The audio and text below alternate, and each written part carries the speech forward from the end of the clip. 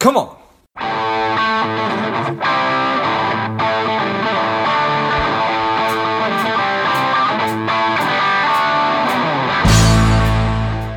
Welcome to Money Savage, a savage approach to personal finance. This is George Grumbacher, and the time is right. Welcome. Today's guest is strong and powerful Richard Smith. Richard, are you ready to do this? I'm ready, George. Looking forward to speaking with you and your audience. Yeah, excellent. Let's do this. Dr. Richard Smith is the chairman and CEO of the Foundation for the Study of Cycles. He is working to level the playing field for the individual investor. I'm excited to have you on.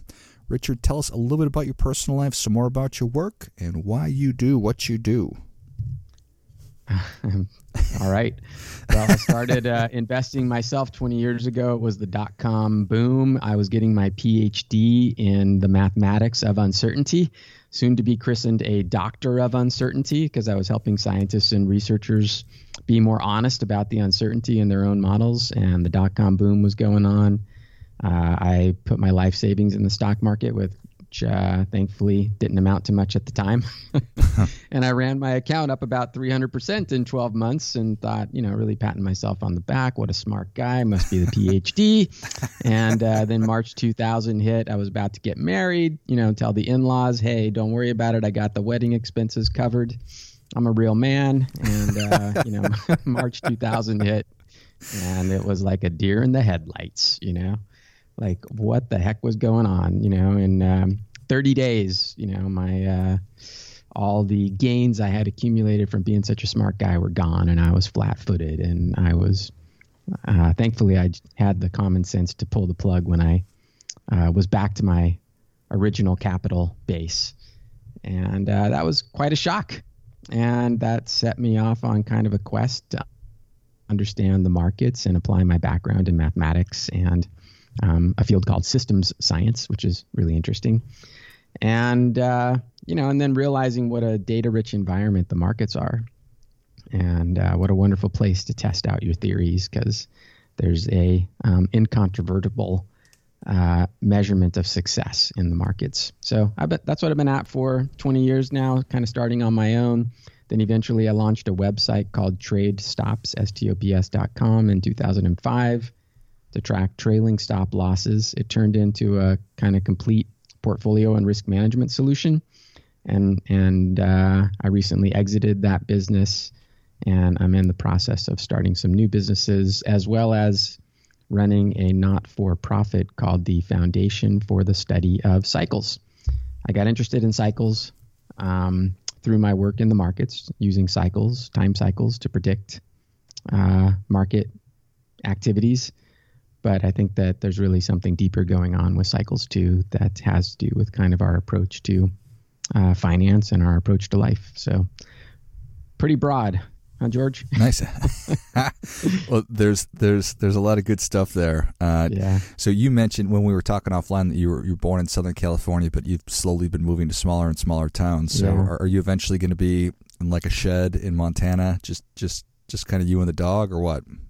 Well, I have a family, so it won't just be me and the dog, but and we have a little bit more than a shed, the Blue Ridge Mountains of Southwest Virginia now. Nice. So yeah, it's great. Love it here. Perfect. The mathematics of uncertainty and Dr. Uncertainty. Dr. Uncertainty sounds like the villain from a superhero comic. Doctor of Uncertainty. Yeah. But yeah, no, I hear you. But it's funny. I'm starting a new business. Like I said, it's still incubating, but it's called Risk Smith. Okay. And I told my mom that the name of the business was Risk Smith, and she said, "Oh, you're kidding me. What's the name of the business really?" And I was like, "No, Mom, it really is Risk Smith." She's like, "Risk? R-I-S-K?" And I said, "Yeah." And she goes, "Risk isn't good." And I was like, "No, that's exactly the point, Mom. Risk is good." People run away from risk, but you actually shouldn't run away from it. You need to master it. Only in mastering risk is there real, empowerment, because everything involves risk. And to pretend like risk doesn't exist, to be in denial about risk, to be in denial about uncertainty, is to really, undermine your own success. So that's very tangible in the markets. where people are trying to avoid risk at all costs, but they don't even realize what they're doing. The markets are fun. The markets are risk management to me. There would not be the markets if risk didn't need to be managed. People go to the markets, businesses go to the markets for risk mitigation and for capital. So that's kind of my mission, to help people really embrace risk and approach it, in an intelligent and constructive way. And it's not that hard. This isn't rocket science. The basics of risk management have been known for a long time. And people just need to be able to think a little bit more in terms of probabilities and a little bit less in terms of absolutes. Oh, appreciate that. So we're having this conversation on June 8th, just to give everybody sort of a sort of the level set there. So how do people screw this up then? How do they misuse or fail to look at risk appropriately? Let me go back to my first really deep behavioral insight. Okay.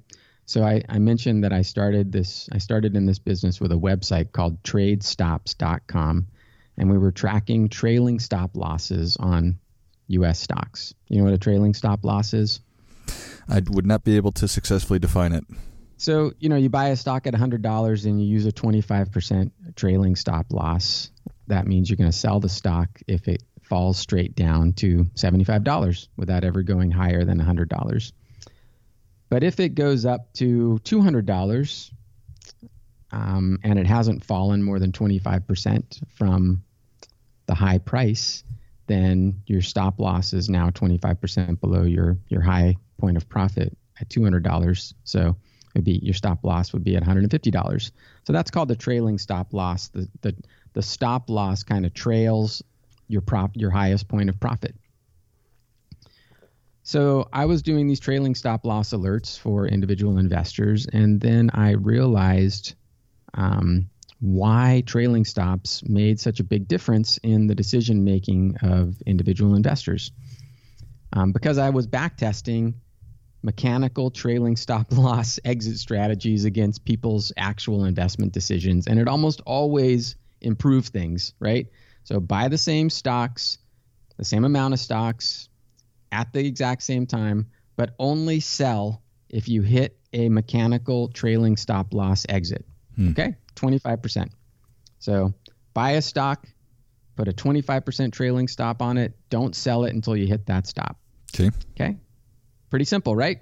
Yes. And I applied it to my own portfolio, and I would have, back the one where I ran it up 300% and then back to zero in a tenth of the time. And I would have gotten out of the markets with 150% gains instead of riding it all the way back to zero. So, and I saw that in literally hundreds of portfolios that I back tested, and I went, what the heck is going on here? So eventually I connected it to 2 Nobel Prizes in economics. Daniel Kahneman recently wrote Thinking Fast and Slow. His work was popularized by Michael Lewis in Moneyball, and then The Undoing Project, one of Michael Lewis's more recent books, Kahneman and Tversky. And then recently, Kahneman's student Richard Thaler, he's at MIT, he works with Sun Casting on choice architecture, etc. Both of these guys got Nobel Prizes for pointing out that we hate to lose. Nice. Okay, so the fact that we hate to lose has different implications depending on if we're losing on an investment or if we're winning. When we're losing and money's at stake, right, we become risk-seeking because we don't want to take the loss. We don't want to sell. Let me know if this sounds familiar, George. Sure. 1,000%. I was just going through scenarios in my mind. Yep. And what do we do instead of sell? We double down. We say, well, my original plans aren't really that smart. Let me redefine my definition of success here. So one of my favorites was one of my subscribers who was by the way, he was an explosives engineer at Lawrence Livermore Labs at Berkeley, which was my alma mater. And, so obviously an intelligent guy, right? But he had bought a stock that had basically gone from being, $10 stock to being a penny stock. And he said, yeah, I'm going to give that one to my grandkids, right? So anything but sell for a loss. Right. So I didn't lose. I haven't made money yet, but my grandkids are going to make money on it. They're going to be rich.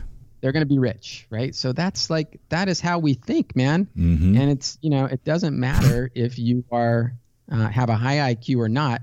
In fact, the higher your IQ, the better you are at making up stories to rationalize essentially emotional decisions. Okay. Mm-hmm. So we don't want to sell when we're losing because we don't want to take the loss. So we are risk seeking when we're losing. We take on more risk. Now, conversely, when we're winning, our fear of loss attaches itself to our profits, and we become fearful of losing our profits. So what does that make us want to do? Sell. Exactly. It makes us want to sell. So when we're losing, we have a mechanism for not selling. And when we're winning, we have a mechanism for selling. Okay. We have a bias, a behavioral bias. Now, couple that with the fact that markets have momentum. Things that are going up tend to keep going up. Things that are going down tend to keep going down. And the markets can remain irrational longer than we can remain solvent, right? Mm-hmm. That was a famous quote from John Maynard Keynes. So markets can do crazy things. And because of our behavioral bias of being risk-seeking when we're losing and risk-averse when we're winning, when the markets go nuts, we just get victimized on the downside, on the losses. And we don't have what I call irrational profits. We don't have our profits completely blowing our minds, defying logic, right? We have our losses blowing our minds and defying logic, but we don't have the corresponding gains that offset those losses. If you have a 90% loss, it takes a 1,000% gain to recover from that 90% loss. Right. It's not a 90% gain. It's 1,000% gain. You know what they call an 80%? No, it's right. You know what they call a 90% loss? It's a stock that was down 80% and then fell in half. Right. So I'll stop there. That's basically my soapbox, but it's serious stuff for anybody who's making decisions about their own money. So let me just stop there, see if, you have questions that you think your audience might. I certainly appreciate. And if any of this is sounding familiar and resonating. Yeah. Well, anybody that's ever bought individual investments, I think can probably identify with that 100%. I certainly know that I can. So, all right. So how do we kick our brains out of the driver's seat? How do we? Is it possible to automate this, or just to remove behavior from it? I think it's possible to use technology to overcome the simplest level of behavioral biases, like being risk-seeking when you're losing and risk-averse when you're winning. So, I just explained it to you. I've explained it to thousands of people, and everybody agrees that this is what's happening, right? So there's no mystery to it. There's no surprise there. Now, do you know, so there's this guy, there's a hedge fund founder. His name is Cliff Asness. He runs Advanced Quantitative Research, AQR. He got his PhD dissertation at the University of, he got his PhD at the University of Chicago under one of the efficient market hypothesis guys, maybe Fama. And he convinced Eugene Fama that momentum was a factor in the markets, that momentum existed, that there were some inefficiencies in the markets, and momentum was one of them, right? And he proved it to the efficient market hypothesis guy and got his PhD dissertation. So, he went on to kind of establish what's called factor-based investing. So using factors that are kind of proven inefficiencies in the markets that can generate alpha, like momentum and value and volatility and market capitalization. And he said, I used to think that investing was about genius. But now I think it's about doing something that makes sense and doing it consistently, through thick and thin, essentially, right? So to me, consistency is the goal, right? Find something that works for you and do it consistently.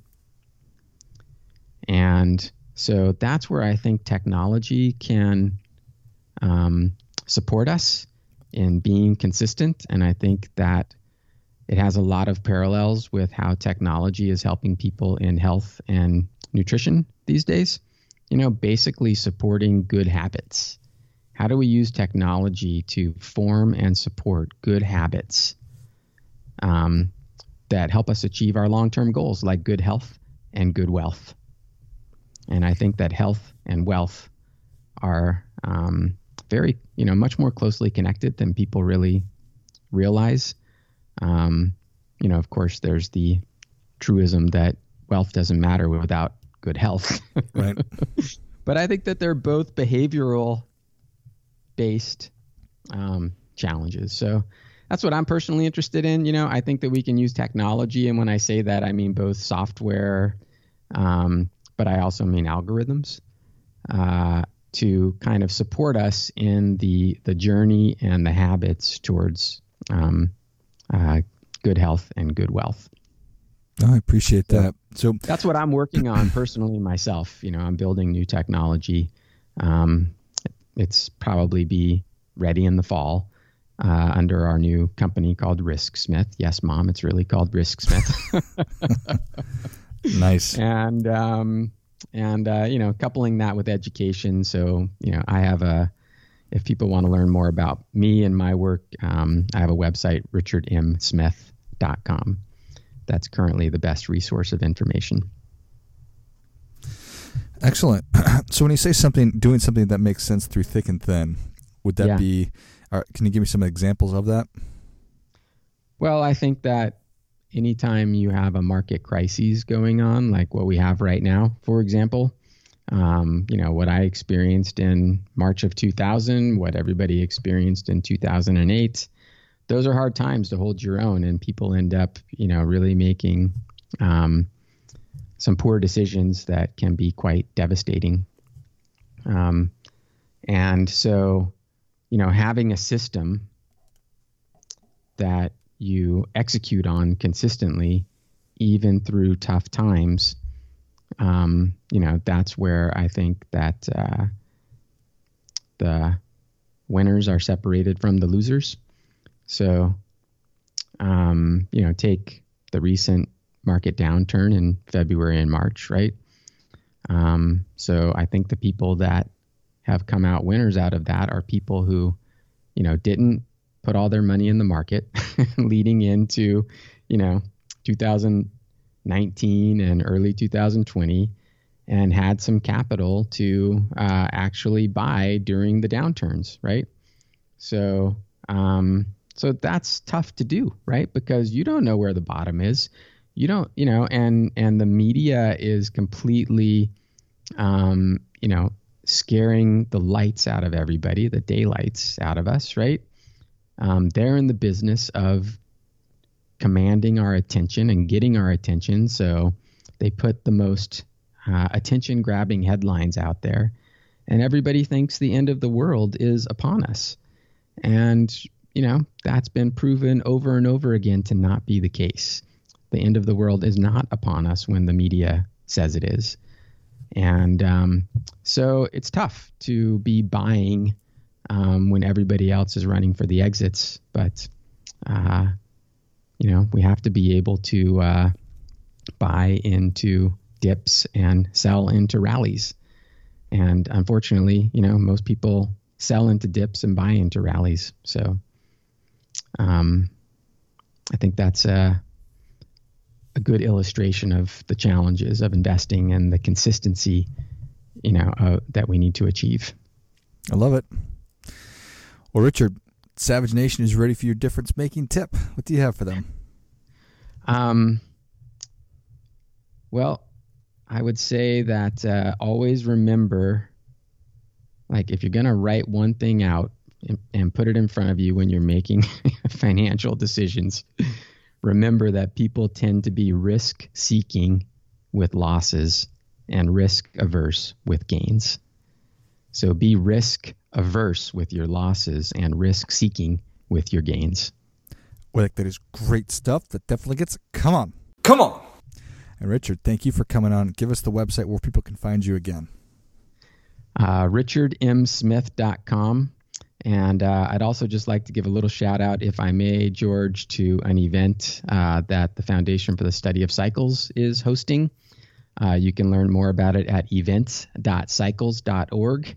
It's a completely free week-long seminar on financial cycles. So some very leading lights in the financial cycles world, including Jake Bernstein, Larry Williams, Jeffrey Hirsch, and about half a dozen others are all presenting over the course of 1 week at an online summit, and people can learn more at events.cycles.org. And it's a not-for-profit. Perfect. Well, Savage Nation, if you enjoyed this as much as I did, show Richard your appreciation and share today's show with a friend who also appreciates good ideas. Go to richardmsmith.com and then check out the upcoming summit at events.cycles.org. I'll list both those in the notes of the show. Thank you again, Richard. Richard. Thank you so much, George. Yeah. I really enjoyed it. And Take care. You too. And until next time, keep fighting the good fight, as we are all in this together. I've been asked by so many people over the past couple of years about how do I start a podcast, that I've developed and released a course that will teach you exactly how to do that step by step, from figuring out the kind of show that you want to have to understanding how all the technology works behind it, and then how to get great guests and keep the thing moving and how to grow it. So if you're interested in that, check it out. You can go to georgegrombacher.com/podcast course, and you'll find it there. You can just go to the website. I'll also list that in the notes of the show.